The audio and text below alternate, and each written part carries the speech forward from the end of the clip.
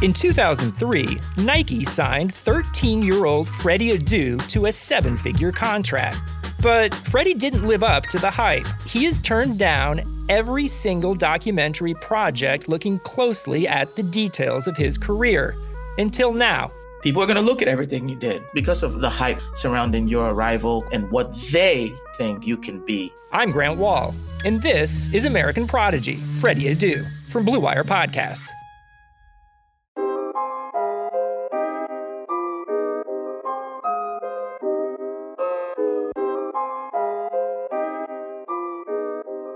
What up, everybody? This is Double G for the Fight Game Podcast.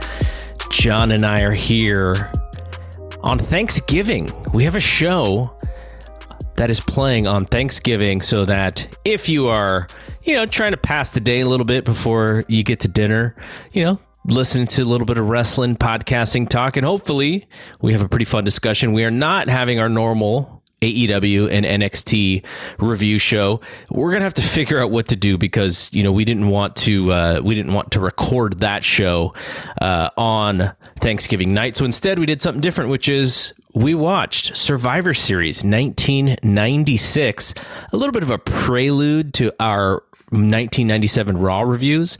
But John, going back from, we're watching WCW 92 and then you kind of fast forward 4 years to WWF 1996, you see some familiar faces. Better production, and beautiful Madison Square Garden. And it was interesting. As I'm watching this I'm watching Survivor Series 96, I'm thinking about what we're going to have coming up in 2021, you and I, with the 97 Raw reviews. I'm like, wow, I knew about the Austin Bret Hart match, of course, right, of Survivor Series, but this kicked off a lot of things that changed a lot of things for the WWF going forward. So, and we'll talk about that in detail, but this is a very historic show if you really dive deep into it, and when we will, I think people will look back and say, yeah, 1986 is things really started kicking off. They did, and I did some research. I went back about four to 5 weeks before this show just to kind of set the tone for where we are in WWF and in wrestling as well. This is this just a few months earlier, the NWO kicks off, so that's the competitor for WWF, and they have to face what is the hottest thing in wrestling at this point. And part of the build up to this show is Bret Hart is basically a free agent, and WWF is trying to hold on to him because he is one of their top guys, but also because if they don't, he goes to the opposition. And Vince McMahon is, I wouldn't imagine he would be too happy with Bret being another WWF guy heading over to WCW to face his show. And so WCW's offer, Eric Bischoff's offer, was 3 years for up to $9 million. I think there was some movie money involved in that contract. I don't think it was all, the $3 million was all for wrestling. It was like some of it would come from the TNT Turner side as far as getting him involved in some TV movies or something. And really, Bret is just kind of going back and forth what he should do. Should he sign with WWF? Should he sign with WCW? Vince McMahon is he's holding Bret up a little bit, Bret's got the offer from WCW. He's like, Vince, I'll give you one last shot. And Vince kind of doesn't call him back on time. And then what happens is Bret signs a 20-year contract with WWF, 3 years for almost $3 million per year as an active performer, and then he was gonna the rest of that contract was gonna be with him in the office at less money. But that's how they were gonna try to keep him, was just really keep him in the family. And this is the beginning, the impetus to Montreal Screwjob is really the second Bret signs this contract, because at some point Vince figures out that it may not be a great contract for him, and then they reopen negotiations with WCW in 1 year later, basically. So if you want to see the impetus to eventually what happens with 1997 at Survivor Series, so 1 year later, it is this moment in time in 1996. So Bret signs and does a long interview on Raw about the negotiation, talking about coming back to wrestle the best guy in WWF, which I think people were thinking, oh, he's going to face Michaels. He's like, nope, Stone Cold Steve Austin. He's the best guy. And that was part of the buildup, was Bret wanting to come back and face the best guy.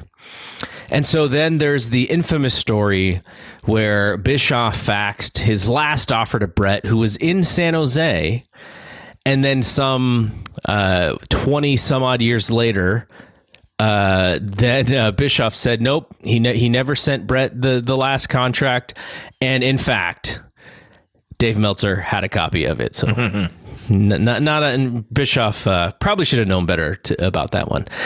So also, when it comes to the main event, Sid Justice or Sid Vicious against Shawn Michaels. It's funny, back in the mid 90s, even before, Meltzer had nicknames for guys. Like Ultimate Warrior was Anabolic Warrior. He didn't call him the Ultimate Warrior. For Sid, he was not Psycho Sid. He was Cycle Sid. Dave taking shots at these guys. Man, I gotta leave Psycho Sid alone, man. Leave Sid Vicious alone. So, originally this match was going to be Shawn Michaels versus Big Van Vader. That was the original plan, with Vader winning. But they changed plans, possibly, and I don't remember this, and it's possible that I knew this and I just didn't remember, but possibly in part that they changed plans because J.J. Dillon had left for WCW, and he knew what the plan was. So I think Vince may have gotten a little weirded out about JJ knowing, so they changed it to Psycho Sid. Or it could just be, we heard later that, Michaels didn't really like working with Vader. So that could have been it as well. But I don't remember hearing about that before. I don't remember hearing the J.J. Dillon story, but I do know about Michaels burying Vader to Vince and stuff, and he's hurt, he's reckless, etc. And even in their match at SummerSlam that year, there's some little issue within the ring where Shawn Michaels pulls one of his classic, pouting moments and frustration, and so I don't think I think he got his way and didn't want to put Vader over in that situation, and so they went with Psycho Sid. So the Pillman gun angle happens, I think, 2 weeks before this Survivor Series show. So a very memorable Monday Night Raw for folks. And then the idea was after this show, when Bret beats Austin, he was then going to be the number one contender and face the winner of Sid and Shawn, and so I think again, they're like really teasing, Bret and Shawn even a year before, and they're not going to give in, right? They're not going to give it to them. Probably, I think the idea was actually WrestleMania, but Shawn had his thing and did not have a match at that WrestleMania. So the whole thing about this show, at least my memories, are two things. My first memory is obviously the Austin and Bret Hart match, but the second memory for me is Rocky Maivia. And I don't remember necessarily if you like what you thought about Rocky Maivia at that time, because when you watch back, he is just a corny ass babyface, but he's got charisma and he's got potential, but he's also doing really goofy stuff at the same time. Yeah. So it's not like it's very easy to kind of get into him. It was almost like overkill in a sense with the push. So I don't remember if you even remember, know what you thought about him when you first saw him in this match. I remember thinking it was really cool that he was Rocky Johnson's son and his grandfather was Peter Maivia, and he kind of had the first and last name, honoring his dad and his grandfather. I didn't, of course, no one said, oh, this guy's going to be the biggest star in wrestling, but I liked him. I mean, I didn't hate him either. I wasn't like against his push or anything. I know a lot of people were, I just thought like, oh, he's a new young guy that they're building up, and he looked good, had a good size, and seemed to be a good wrestler. So I wasn't negative on him at all. I liked him.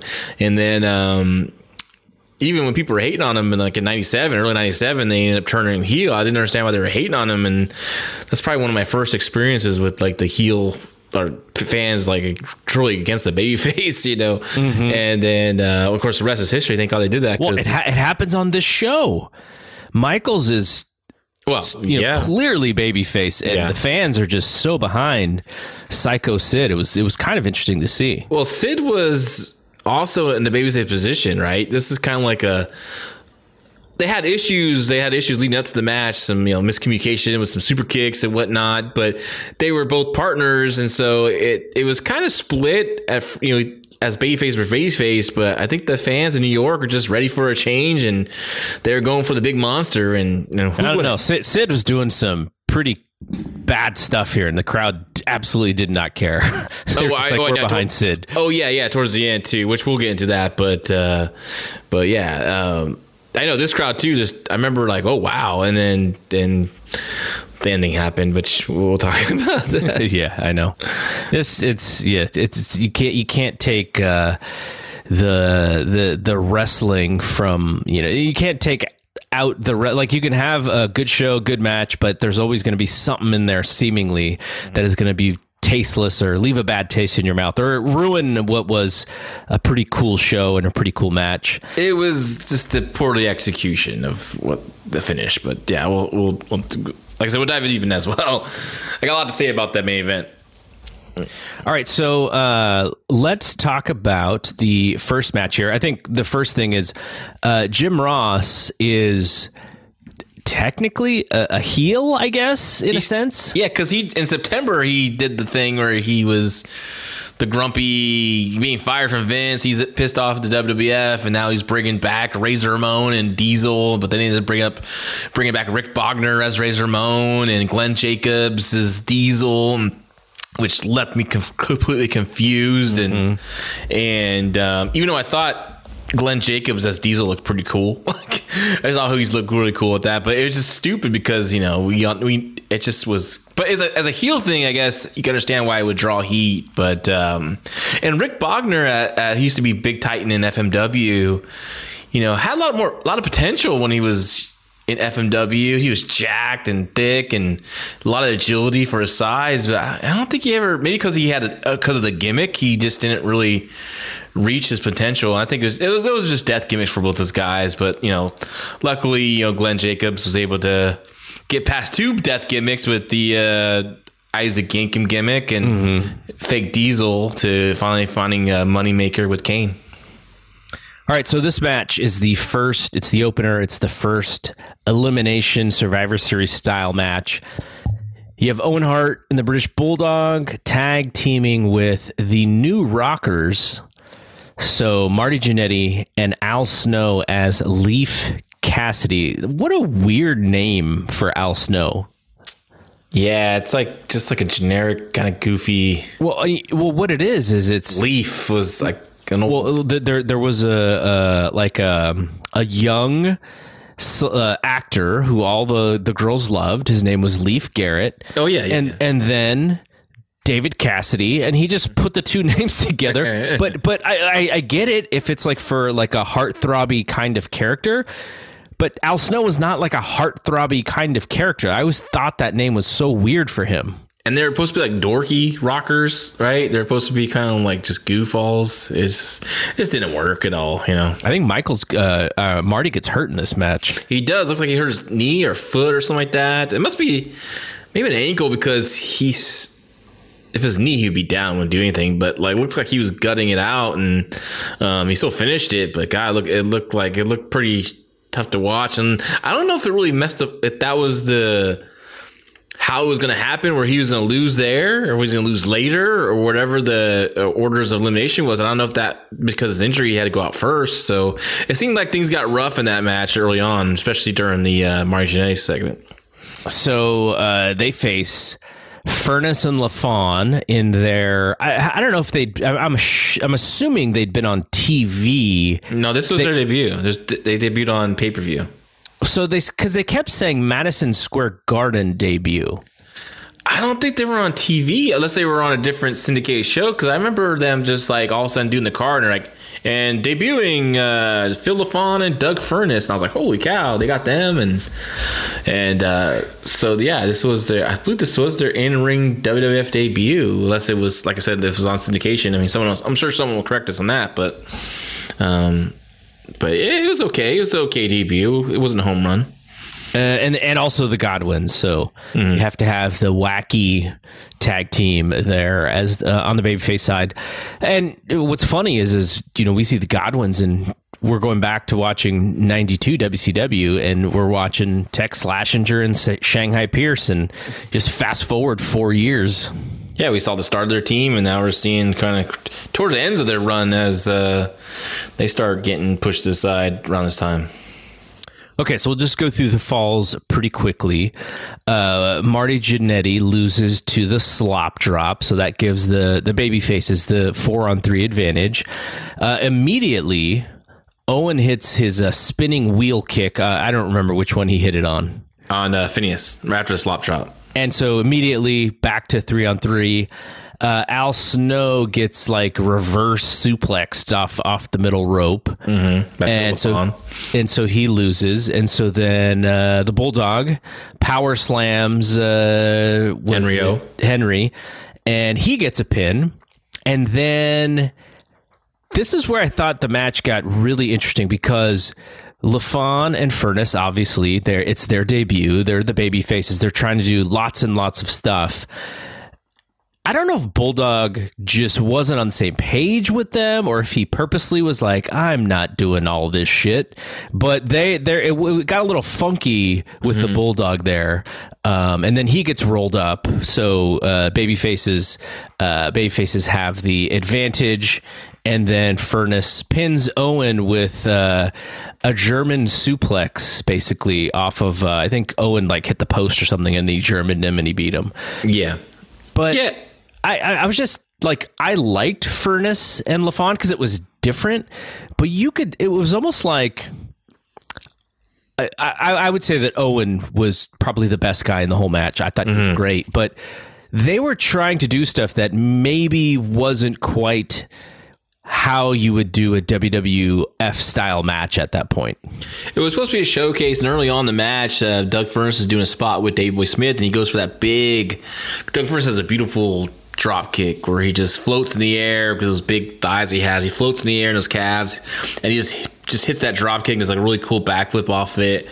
And I don't know if Davey maybe thought they were going to do, it was a duck and clothesline, and then the drop kick, but it looked like it was just a duck to clothesline and then the drop kick, but I don't think they got the timing off, and Furnace just gets in the air and just crashes, and it just looked really bad then. And then, but I love Doug Furnace and Dan Croffett, I knew him as in All Japan, and they had classic matches there, and they're a great team. But showing up in WWF in 1996, they've been beaten up and broken down, a lot of the physical style of Japanese wrestling, and plus, I mean, WWF at the time, and it still is a personality promotion, right? And those guys really didn't have it. They had great physical skills and great wrestling ability, and Furnace can do some great stuff power wise, and LaFawn was a technician, but they should have been heels, really. And I tweeted out today where I was talking to great Robert Silver about it, like, Jim Cornette would have been a great mouthpiece for him, like almost like a new version of the Midnight Express. Technically, he can do the talking and get the heat, and they can do the wrestling, but they wanted to come out as babyfaces, and they did have one really great match in their run. That was with Owen Hart and Davey Boy Smith. I think we'll see that sometime in early '97 when we start reviewing those shows. But that's what I was wondering, because even though they didn't gel with Davey like that, you have those guys with Davey and Owen. I would have imagined that would have been a really good match. Yeah, they had a really good match with them, but it just didn't really click because, Furnace and LaFon never really clicked with the WWE audience, and, what should have been classic tag team matches for the WWF at the time, they just never got the momentum. So, and then of course, the big car accident, I think later on that year, 97, with Sid and Furnace LaFon, and I think LaFon got hurt enough to where he never returned, and then Furnace I think went back to did some of the ECW and whatnot. So just wasn't working out. I think they probably should have stayed in All Japan. I don't know what was going on there with contract wise, but probably fit their style. And WCW, they probably would have been another team in the log of teams they had in 96. They had so much people on that roster, but they could have had great matches with Steiners and I don't know, Face of Fear probably could have been a good match. They could have had good Harlem Heat. They could have had good matches with, so it probably would have been beneficial they signed with WCW. All right, before we get to the next match, I wanted to talk quickly about Indeed, because 2020 has reshaped how we work, and 2020 is almost over. We got like 5 weeks left in 2020. Oh, man. Businesses across the globe are challenged to be their most efficient, which means every hire is critical, and Indeed is here to help. Indeed is the #1 job site in the world with more total visits than any other job site, according to ComScore. It gives you full control and payment flexibility over your hiring, and you only pay what you need. You can pause at any time, and there are no long-term contracts. And now, Indeed's new way of matching you with candidates instantly delivers a short list of quality candidates whose resumes on Indeed match your job criteria that you can contact the moment you sponsor a job, making Indeed the only job site that can move as fast as you do. So right now, Indeed is offering our listeners a free $75 credit to boost your job post, which means more quality candidates will see it fast. Try Indeed out with a free $75 credit at Indeed.com/Blue Wire. It is their best offer available anywhere. Right now, Indeed.com/Blue Wire. Offer is valid through December 31. Terms and conditions apply. So the next match, and interesting layout and timing of this match, because it was one of the main events. At least I had assumed it was one of the main events. But second match on the card, Mankind versus The Undertaker, with Paul Bearer above in a cage. And if The Undertaker wins the match, he gets a chance to have Paul Bearer inside the cage with him. And so that is the stip. These guys had a feud year in, probably from 96 all the way through 98, right? Like they had tons and tons of matches over those 3 years. Yeah, and plus this feud was, as Undertaker versus Mankind is really coming to the end here. And what do you think of this match? I want to get your thoughts on it. I thought they were working hard, but I think I was shocked. Beyond the entrances, of course, The Undertaker, the Madison Square Garden crowd was pretty just tired or wasn't really reacting too much. And I'm guessing maybe because this feud was at an end and they already seen. I think was this the year they had they had the Boiler Room match already, right? Everything. I think so. SummerSlam, and then they've done stuff already. So I think they've kind of already grown tired of this feud. I think they just thought maybe Undertaker's just going to win it and then at the end, they don't even give him the big stip. That was a big. That was pretty frustrating. Switch. Yeah, exactly. I thought The Undertaker, he was trying some stuff. He was trying pretty hard. I thought Foley was okay. I thought the psychology was a little weird in some instances. Like Mankind has the little gimmick thing. And he's not even trying to hide it. He's just like using it all out in the open. The referee's got to pretend like Mankind is really able to shield it kind of behind him. But I don't know. I thought that they could have done a little bit better job of that, because I think the heat is with him using it in a way that is really hiding it from the ref. But when the people saw it in full sight, they're like, well, if the ref doesn't care, then why do we care? Mm-hmm. And so I was frustrated with that. I was also kind of frustrated with the finish because Mankind has the upper hand. He's got him in the corner and he's using the gimmick. And all Undertaker does is get underneath him and sets him up for the tombstone and then pins him. And so it was kind of like there was no real setup for the finish either. It just kind of came out of the blue. So work-wise, I thought Undertaker worked pretty hard. Mankind was fine, but just the psychology and the layout of the match I thought was pretty lacking for those guys at least. Yeah, Mankind, he was taking some big bumps in the match. He was trying to get the crowd going and do the one against the rail. He got the rail, or even even the forward roll off the apron and just crashed right on the floor. It was just a big old gross thud. And yeah, the finish just kind of came out of nowhere. It's almost like they said, "Screw it," like this is taken home. And I think they could have did better work with the gimmick, as like the old Abdullah pencil gimmick where he's jabbing in the throat and stuff. And I don't think Mankind did a bad job of it. I just think this crowd was just tired of this program, and then the big payoff was supposed to be, once Undertaker wins, he gets to have like 5 minutes or gets his hands on Paul Bearer, and then Paul Bearer gets out of it, and it's like, well, we don't want to see any more of this. Like, just let Undertaker kick his ass and be done with it. And I mean, he could have at least taken one bump before the Executioner comes out, right? At least if you're the fan, you're like, okay, I didn't get all of it, but at least I got something. Yeah, like one big punch in the corner or something. Yeah, and the Executioner come out, which is, Terry Bam Bam Gordy under a hood. He looked a little small to me. He looks smaller, and unfortunately, Terry, had his troubles with the 2 overdoses and nearly dying twice, and so ever since then he was never really the same, and he came back to the United States with ECW in like August of 96 and had a really great match with Raven, to a point where people were like, man, he's back. Terry Gordy's back to his old self, but it was really the performance of Scott Levy, Raven, that really made that match and made Terry Gordy look like his old self again. So that match there, Raven got Terry Gordy signed to the WWF with that performance. So and then they put him in a full bodysuit in a match, and because I guess Vince McMahon's like, well, what can we do with this guy? Like just put him in a mask, and then it was just for like one match, really, because I think they have a pay-per-view match at the next pay-per-view between Undertaker and the Executioner. And yeah, I never forget when he showed up as that. I was like, oh man, that's just, how can you just Terry Gordy, man? One of my favorite teams, Terry Gordy and Bam Bam, Terry, Dr. Death Steve Williams. I'm like, how can you do this guy, But, hey, he's holding on to, he's so young too. When he passed away, wasn't he like 40 something years old? And, this is a sad way. It was hard to see him as that gimmick. All right, the next match, they start with an interview, and you get to hear Hunter Hearst Helmsley with his horrendous accent.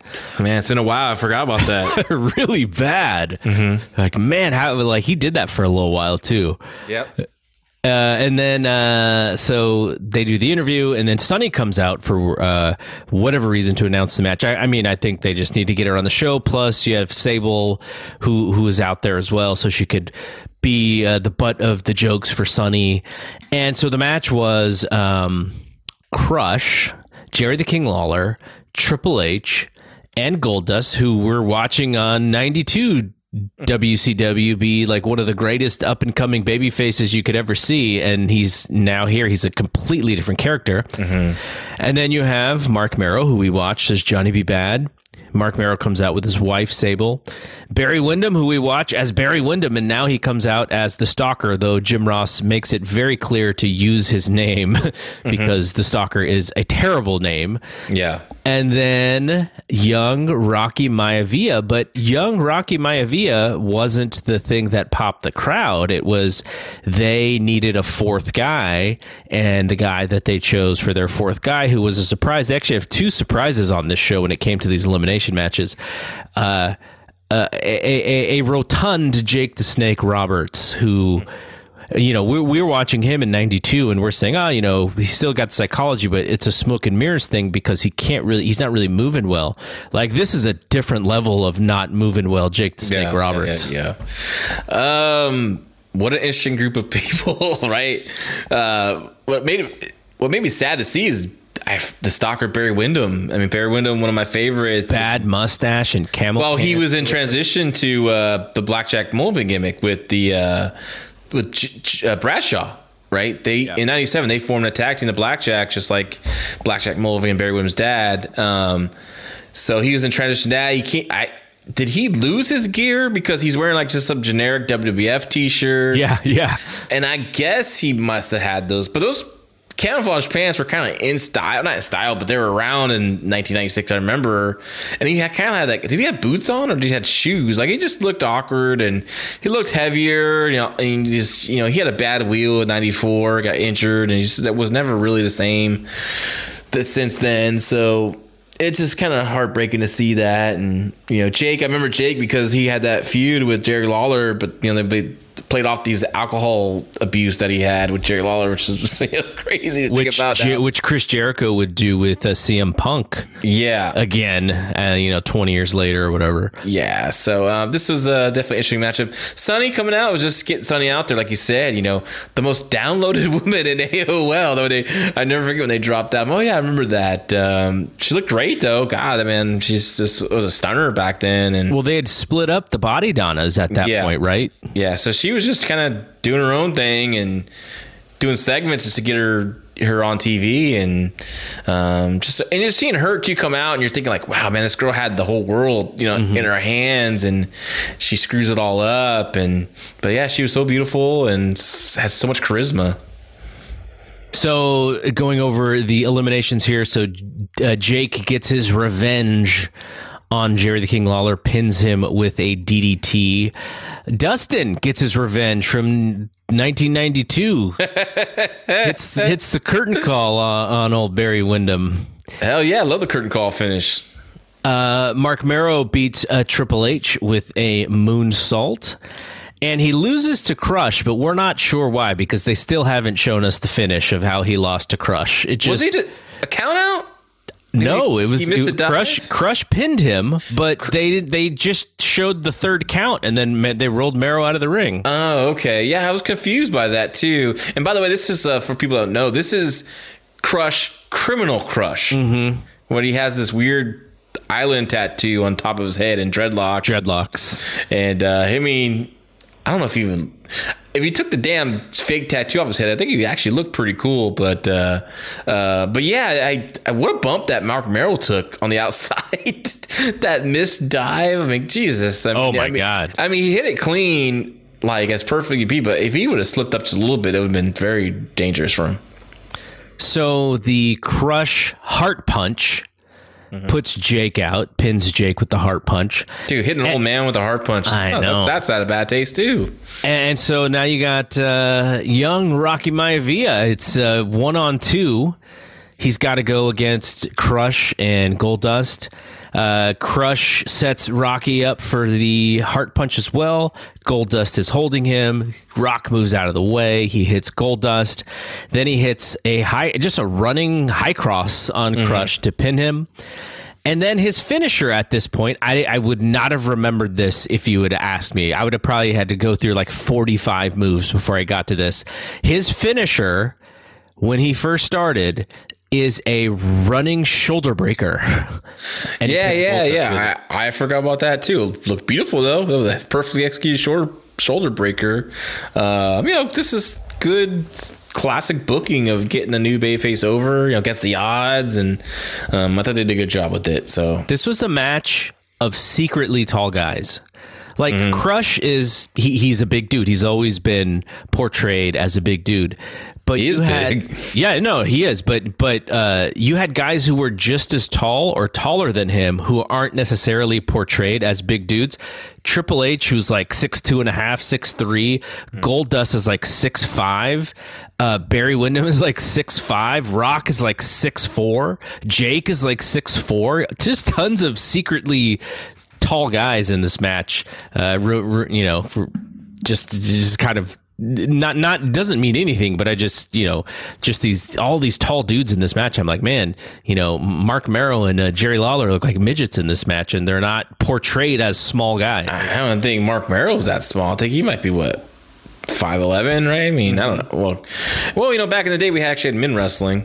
So, and it was a little different back then. But, yeah. Now you point out that everyone's so tall and big. And yeah, it's a different WWE. It's a different pro wrestling. Different pro wrestling and this was definitely a transition, too. If you look around and, The Rock, it's kind of making a statement, going new faces, new people. He did a really poor Rocky Johnson shuffle, though. Yeah, he's God, but God bless him. He fought through it. He did a nice drop kick, though. I mean, he kind of did the one where you jump off of one leg, and he didn't like do the leap off of the two legs, but he tried to do the Rocky Johnson drop kick. Yeah, it's Rocky. He did that the running up drop kick kind of. Yeah, you're right. Leave off one leg and do like a little spin. All right, so the best match of the night, at least as far as I'm concerned, was Austin and Hitman, and they did like, I don't know, maybe it's like a 2-minute or 3-minute video package of these guys, and I was like, oh my God, like I want to pay for this match like right now all over again. Yeah. Like just based off of this video package, I want to give maybe not give WWE, maybe give Austin and Bret Hart, $25 each or something. Great video package. Like I said, the whole Bret thing with him coming back, and Austin is just raising hell, with everybody, and he's making his name. So Bret does a promo before the match, and he says, he's not greedy for money. He's greedy for respect. So you need to respect him, Stone Cold Steve Austin. So this was a match that was really like the match that puts Austin at the main event level, at least as far as I can remember, because his character's growing. He's in segments, but he's still kind of just right underneath that top level.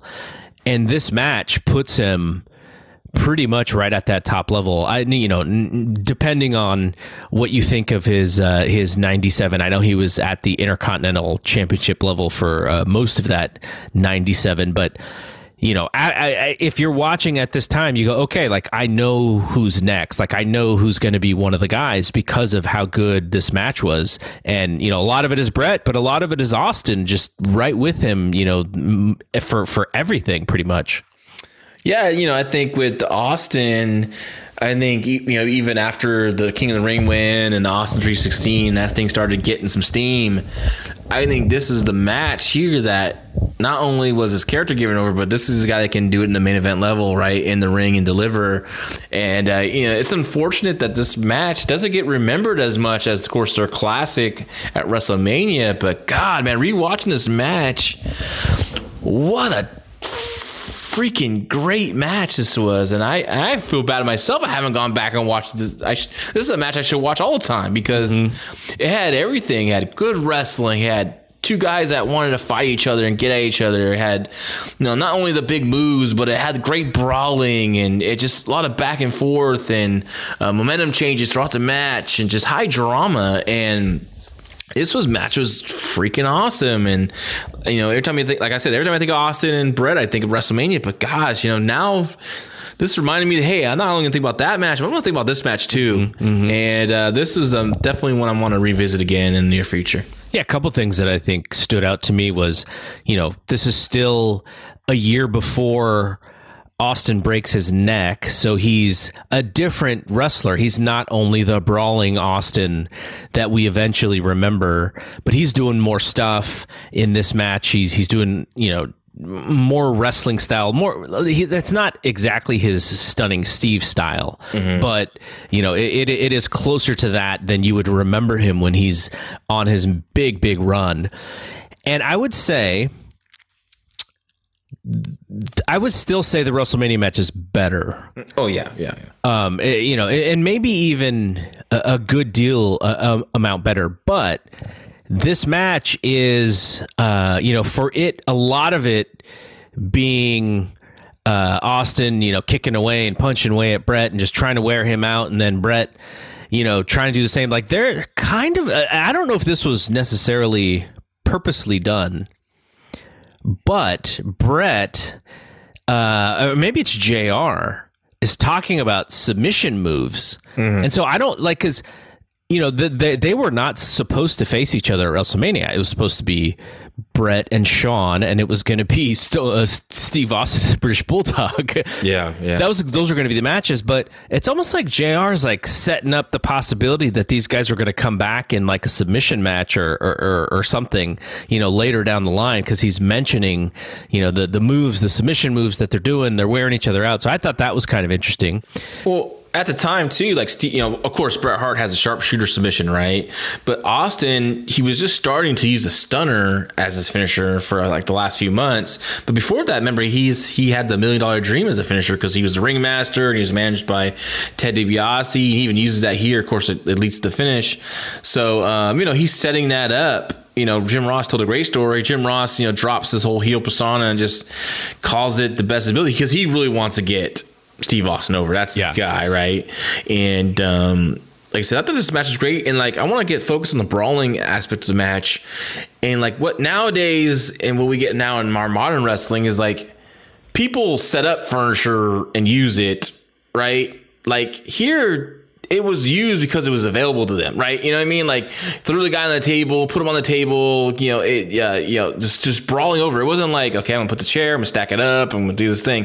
It's just like keep going and at a rapid pace and keep the intensity up. And if there's something there to use it, use it. If it's the table's there, I'm gonna put him on it. I'm gonna go off the elbow off it and just hit him in it with it while he's on it. Like just more believable. And I just loved this whole. I could go on and on about this match and I want to watch it again. That's how much I love it. And so the finish is pretty much a repeat of the WrestleMania 8 finish between Bret Hart and Roddy Piper. Roddy Piper puts Bret in a sleeper.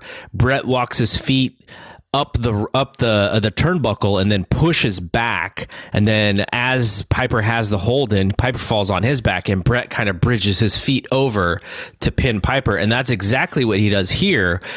Austin has the $1 Million Dream on, and Bret climbs up the turnbuckle, kicks it off, and Austin's shoulders are covering the mat, and that's how he wins the match. Austin, the look on his face of like, you know, you won the match, but you know, I was beating your ass, and you know, I'm right with you. I thought that was awesome. Just that, I mean, he's not even doing anything. It's just a certain look. It's just a way that he leaves the ring where it's like, okay, like you're just like, he's gonna be next. Yeah, and you know, it was a good finish for this match because it still protected Austin, and at the end of the day, like, you know, Austin gave Bret everything and more, right? And he made a mistake, and Bret, the veteran, as he should, right, took advantage of it and capitalized on the mistake, and you know, he won by the skin of his teeth. So it was just brilliant all around. This is you know, just perfect booking.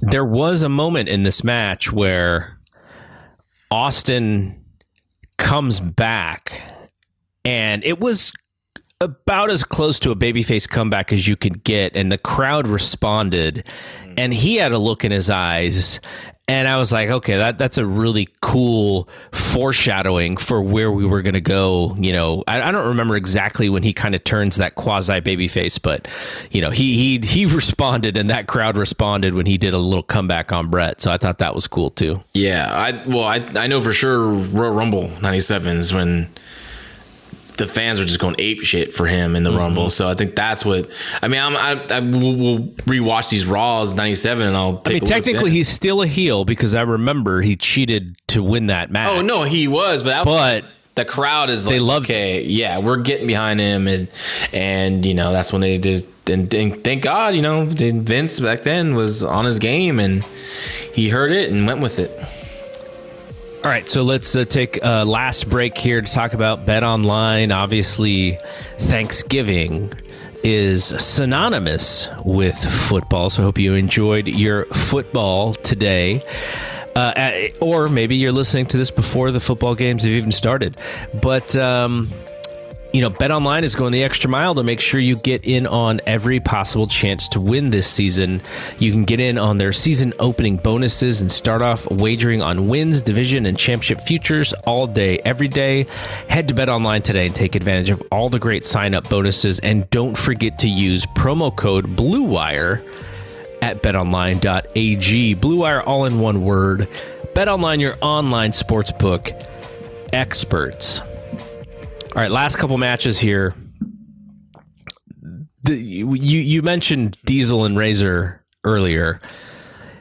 This match this match, and there's a good reason why, because what the finish was played out. But yeah, all I could think of was there were guys in this match who must have been, when they saw the booking sheet, they must have been like, "Son of a, like, why am I in this match?" Because you have Farouk, who they're pushing in 1996. He's, the Nation of Domination thing is getting kicked off. You have Big Van Vader, who we already talked about, who was supposed to originally win the title on this show. Mm-hmm. Yoko is definitely past his prime, and he's not really treated as special anymore. But Flash Funk debuts, and he, it's kind of that parallel to 92, because we're going to see him very soon in WCW.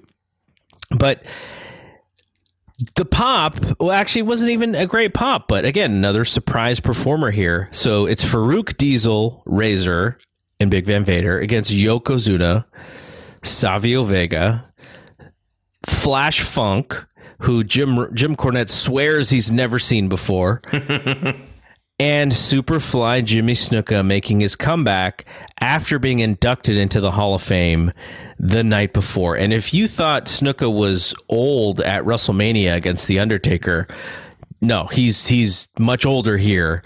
And, the crowd enjoys him, but I don't think they take him too seriously at this point. But Vince takes him seriously. Man, Vince is going nuts for the Superfly. I thought the only good, the match wasn't bad. It was really the finish, because they had to get out of there and they didn't have a great plan of getting out of there. But I thought the highlight of the whole thing was Ross and Cornette just going back and forth. Yeah. I think Ross was saying how, if he was the manager of Deezer and Razor, they'd be better off than where they were. And then he said, I forgot, was it Yokozuna or no, it was Vader. He was like, yeah, if I was managing Van Vader, and Cornette's like, you couldn't even manage a Wendy's. And he said, I could if it was in your neighborhood or something, because Cornette's just a gigantic Wendy's fan, meaning that Cornette would eat there all day. So I thought their back and forth was really funny, because it allowed Jim Ross to kind of get in on the jokes and get in on the digs. And when he was the announcer, he was always the butt of the jokes normally, but here he was heel Jim Ross, so he was getting off his jokes as well. It wasn't Sonny. They did a transition from Sonny to Jim Cornette, and he took a shot at Sonny, and I think Sonny said something. So it was good. I mean, that was the highlight. Cornette and Jim Ross highlight, like when he said, "Jim Ross, I'm not even a manager," but yeah, just another a sad display. The misfire of the Flash Funk gimmick for Too Cold Scorpio. Yokozuna looked like he was well over almost 600 pounds, and sad to see him, the way he was. And I think he even hurts Big Van Vader in this match when he gives him the old rock bottom Uranagi slam. I think Vader hurts his shoulder on it, and the match just breaks down, and just you'll go with the results. But it's just it's like they're doing the match and they have no way to get out of it. So yeah, we only have two falls. So Savio gets jackknife power bombed, and so he's out of the match. Diesel beats him, and then we get a Superfly splash on Razor, and Razor's out. And so we're stuck at 3-on-3, and then they just all start fighting each other, and the referee calls for the match, and they get double DQ'd. Savio gets his eat back by coming out with the chair, and he cracks Diesel with a really stiff chair shot to the back. I guess, with that back, I guess he could take it, no problem. And he just starts hammering with the chair shots, and it just they say everyone's disqualified, and the fans go poop. They're just so upset. This was a really bad thing that they would do from time to time at Survivor Series matches, or even like sometimes on on big cards, they would have like a 6-man or an 8-man, and then it was like 2 minutes in, and like everyone just gets disqualified because they need to move on. They're running out low on time. Yeah, exactly. All right, so Shawn Michaels and Sid, Psycho Sid. I thought this was a pretty fun match. You're going to get stuff that you normally get with Sid, like him, putting his arms down by his side while getting punched in the face, his own like sort of sidewinder punches. You never really see a human being throw punches the way that Sid does. But other than that, I thought he was pretty darn good in this match. And I know a lot of it is because of Michaels, but Sid, when you talk about Sid, just the highest of the high ceilings of potential when he's in WCW or in NWA with the Skyscrapers. Vince sees so much potential in him as like the next Hogan. He signs him and puts him in the main event at WrestleMania 8, and then fails the steroid test. Back in WCW, they put him right back in the main event. He's supposed to be in the match with Big Van Vader at Starrcade, but then the thing with Arn happens, and so Ric Flair gets put back in that spot. And so Sid is just, his career up until 1996 was just like so much potential, never fulfilled it, often his own worst enemy, sabotaged his own stuff. And here was like the one match where if you want to look back and say, okay, this is the Sid that I always thought was going to be the guy, this is probably that match. I'm trying to think of another match that he had where he really reached his potential like he did in this match. No, you're right. This is his best performance. I thought he did a good job himself too. I know a lot of it's Shawn, of course. Shawn really bumping around for him, making him look great. Sid, he had it all. He just didn't have the brain, to really reach his potential, really take advantage of what he was given. He was given an opportunity from the start, and he just was. I don't think he was ever a wrestling fan, and he just didn't take it serious. Like I say, sabotaged his career. There are times where he would, fake injuries and play softball. That's why he was. It's called softball Sid Vicious or softball Sid, and that's why they didn't really go with him for a long time as champion after he won it here. But God, what a connection this guy has to the crowd when he comes out, like. He is like connecting with everyone, right? His looks, like he looks around the building, he's looking at everyone, and people see him, and they're connecting. That cool fist pump with people that when he walks in, he's just like boom, boom, boom, like that pump you up, man. If I was like there and I got fist pump from Sid, you had probably one of the best looks ever in pro wrestling history. Just like if you want to manufacture like just a perfect specimen for pro wrestling, it would be him. And even in the ring, he wasn't Luthez, but he knew what he could do, and he did it really well. Like he knew how to connect. He looked at the crowd all the time. He constantly kept him engaged in the match. I would say he's a pretty decent worker. I know people will probably laugh. All the experts probably laugh at me saying that, but you know what? A good worker to me is who can keep the crowd interested in what they're doing out there. And like, just like when you remember, he would grab the power bomb and he'd look around, right? And wait till the people start rumbling and roaring, and then he'd do it. A lot of nowadays people just do power bomb and they're also now they're also a 2 count, but or even sometimes even less than that. So he is, he's great in his own way, and I just wish he had the head on his shoulders to really take advantage of what he was given. And he could have been a major superstar. He could have been the next Hogan if he would have, because he can cut a good promo. He can convince you. Still think he's better as a heel, and I love this. I know it's kind of a rib on him, the Psycho Sid thing, because of Scissors and Arn Anderson, but that theme music he has, the Psycho sound and him coming out, like it's just oh man, it gave me goosebumps. And this was a really good performance. The finish was kind of funky, and then we'll go over that, not just what they did, but the execution of it. But yeah, go through the match and we'll talk about that. All right, so what happens is Sid grabs a video camera, and he's about to hit Shawn Michaels with it. The ref is down it, right? No, there's no ref bump here. It was so odd because why would he has the advantage in this match. And before that, let's just talk about Shawn was like getting booed, and he's like, all of a sudden he's like saying fuck you to the crowd and all that stuff, like just freaking out. Like, but anyways, but he just grabs, like Sid just grabs the camera, but there's no rhyme or reason. Like he was already in control, which I don't understand why he would just do that, but they did the thing what they did. And so he's teasing that he's going to hit Shawn, and Jose Lothario is on the apron, like yelling at the ref, like, dude, like this guy's got a camera. And then Sid just turns around and bops Jose with it. And what they tease is that he's given this old man a heart attack. And so eventually Shawn goes out to check on him. And I don't know what Sid grabbed, but he grabbed something, and then he hits Shawn on the back, throws Shawn in the ring. And is it powerbomb finish? Yes. Powerbomb finish, and he wins the match. And so the story, or Shawn's out in this match for losing the title, is that he cared way more about his trainer than he did about losing that championship. So that's Shawn's out. And yeah, okay, that's fine. Like, you know, what they're setting up is they're setting up Shawn to win the belt back at the Alamo Dome at Royal Rumble, because that's Shawn's hometown in San Antonio.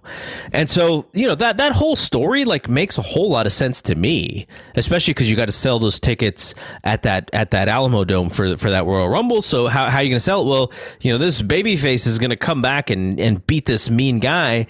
The problem is that at that point, Sid might have been a little bit more the fan favorite when it happened. But I want to rewatch the Royal Rumble because I don't really remember the crowd reaction to that match. Well, it came on last after the Rumble, right? I'm pretty sure that was the last match, and I think crowd was kind of tired then too. And I mean, Shawn got a good reaction, but it wasn't as big as it wasn't as good of a match, I think, as this one. This one, the finish was funky. Like I said, it just out of the blue, he takes the camera and he smashes Jose Lothario in the chest, and now he's having a heart attack. Shawn jumps out, is concerned. Now Sid goes to grab the camera to hit Shawn, but I don't know if the referee told him or someone else told him, like, dude, the ref's not out yet.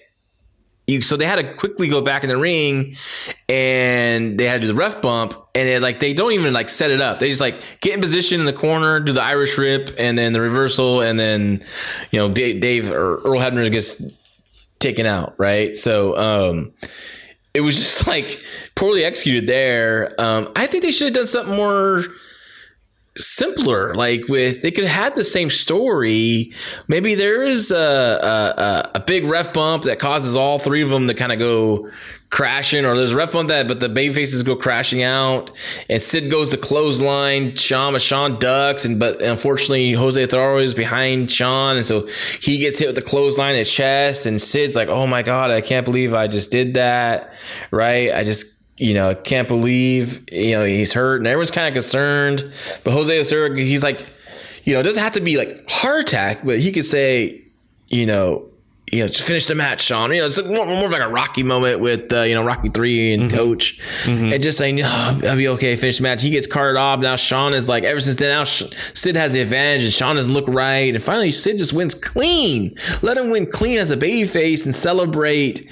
And, because the crowd would want to cheer him anyways, right? I kind of would have pulled audible there, just have him win clean without the camera stuff.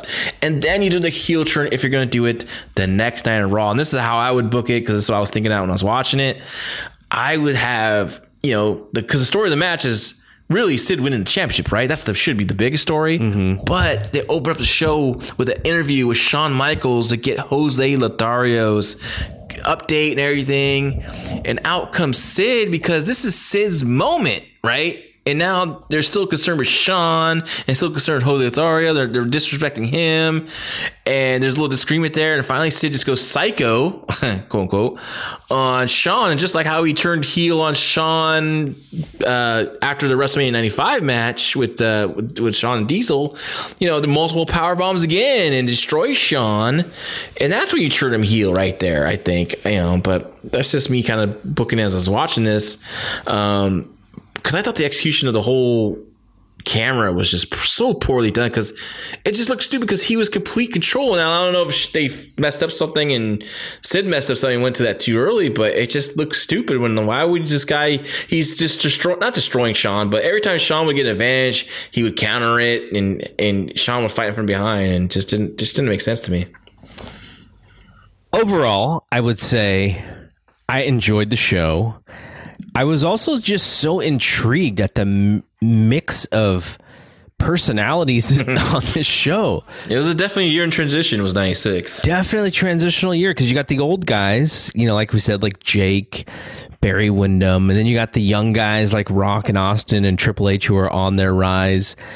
But yeah, and then you got some outliers, folks that some people don't even remember, like LaFons and Furnace. And Flash Funk coming back. So yeah, it was such an interesting thing, but it did get me excited for the 97 Raws that we're going to start talking about. And look at this, look at this show here. You have Steve Austin having this great performance against Brett, which solidifies his main event status for the future, right? Or he's going to be a major player in the future in their plans. You have Rocky Maivia, who's debuting, who they feel like can be a major player for them, right? And then you have Shawn, not because they planned this way, but the crowd going with Sid and turning on Shawn kind of started the whole Shawn turning heel stuff, right? We'll start that. So it kind of just like I said, Survivor Series kicked off a lot of stuff for the future and future business that ended up, becoming record business for them. So the next show has Brett against Sid in the main event. Brett gets a chance to win the title. He does not win the title because we know what's coming at Royal Rumble. But yeah, so that's where we go. And I don't plan on. I don't think I've ever seen that December pay-per-view. Actually, I don't. Maybe I should kind of take a look at it before we start our 96 Raws or 97 Raws. Yeah, I don't remember that either. So maybe I'll just take a look at it myself too. I did watch a little bit of the Raw. I want to know what they're gonna followed up with on Raw. One of the matches, the first match they had, was like a brawl between Steve Austin and Mankind. It was supposed to be Steve Austin versus Vader, which was an interesting booking, but of course Vader was hurt in that match. It was supposed to be like they said it on the show, Austin and Vader, and some kind of stipulation.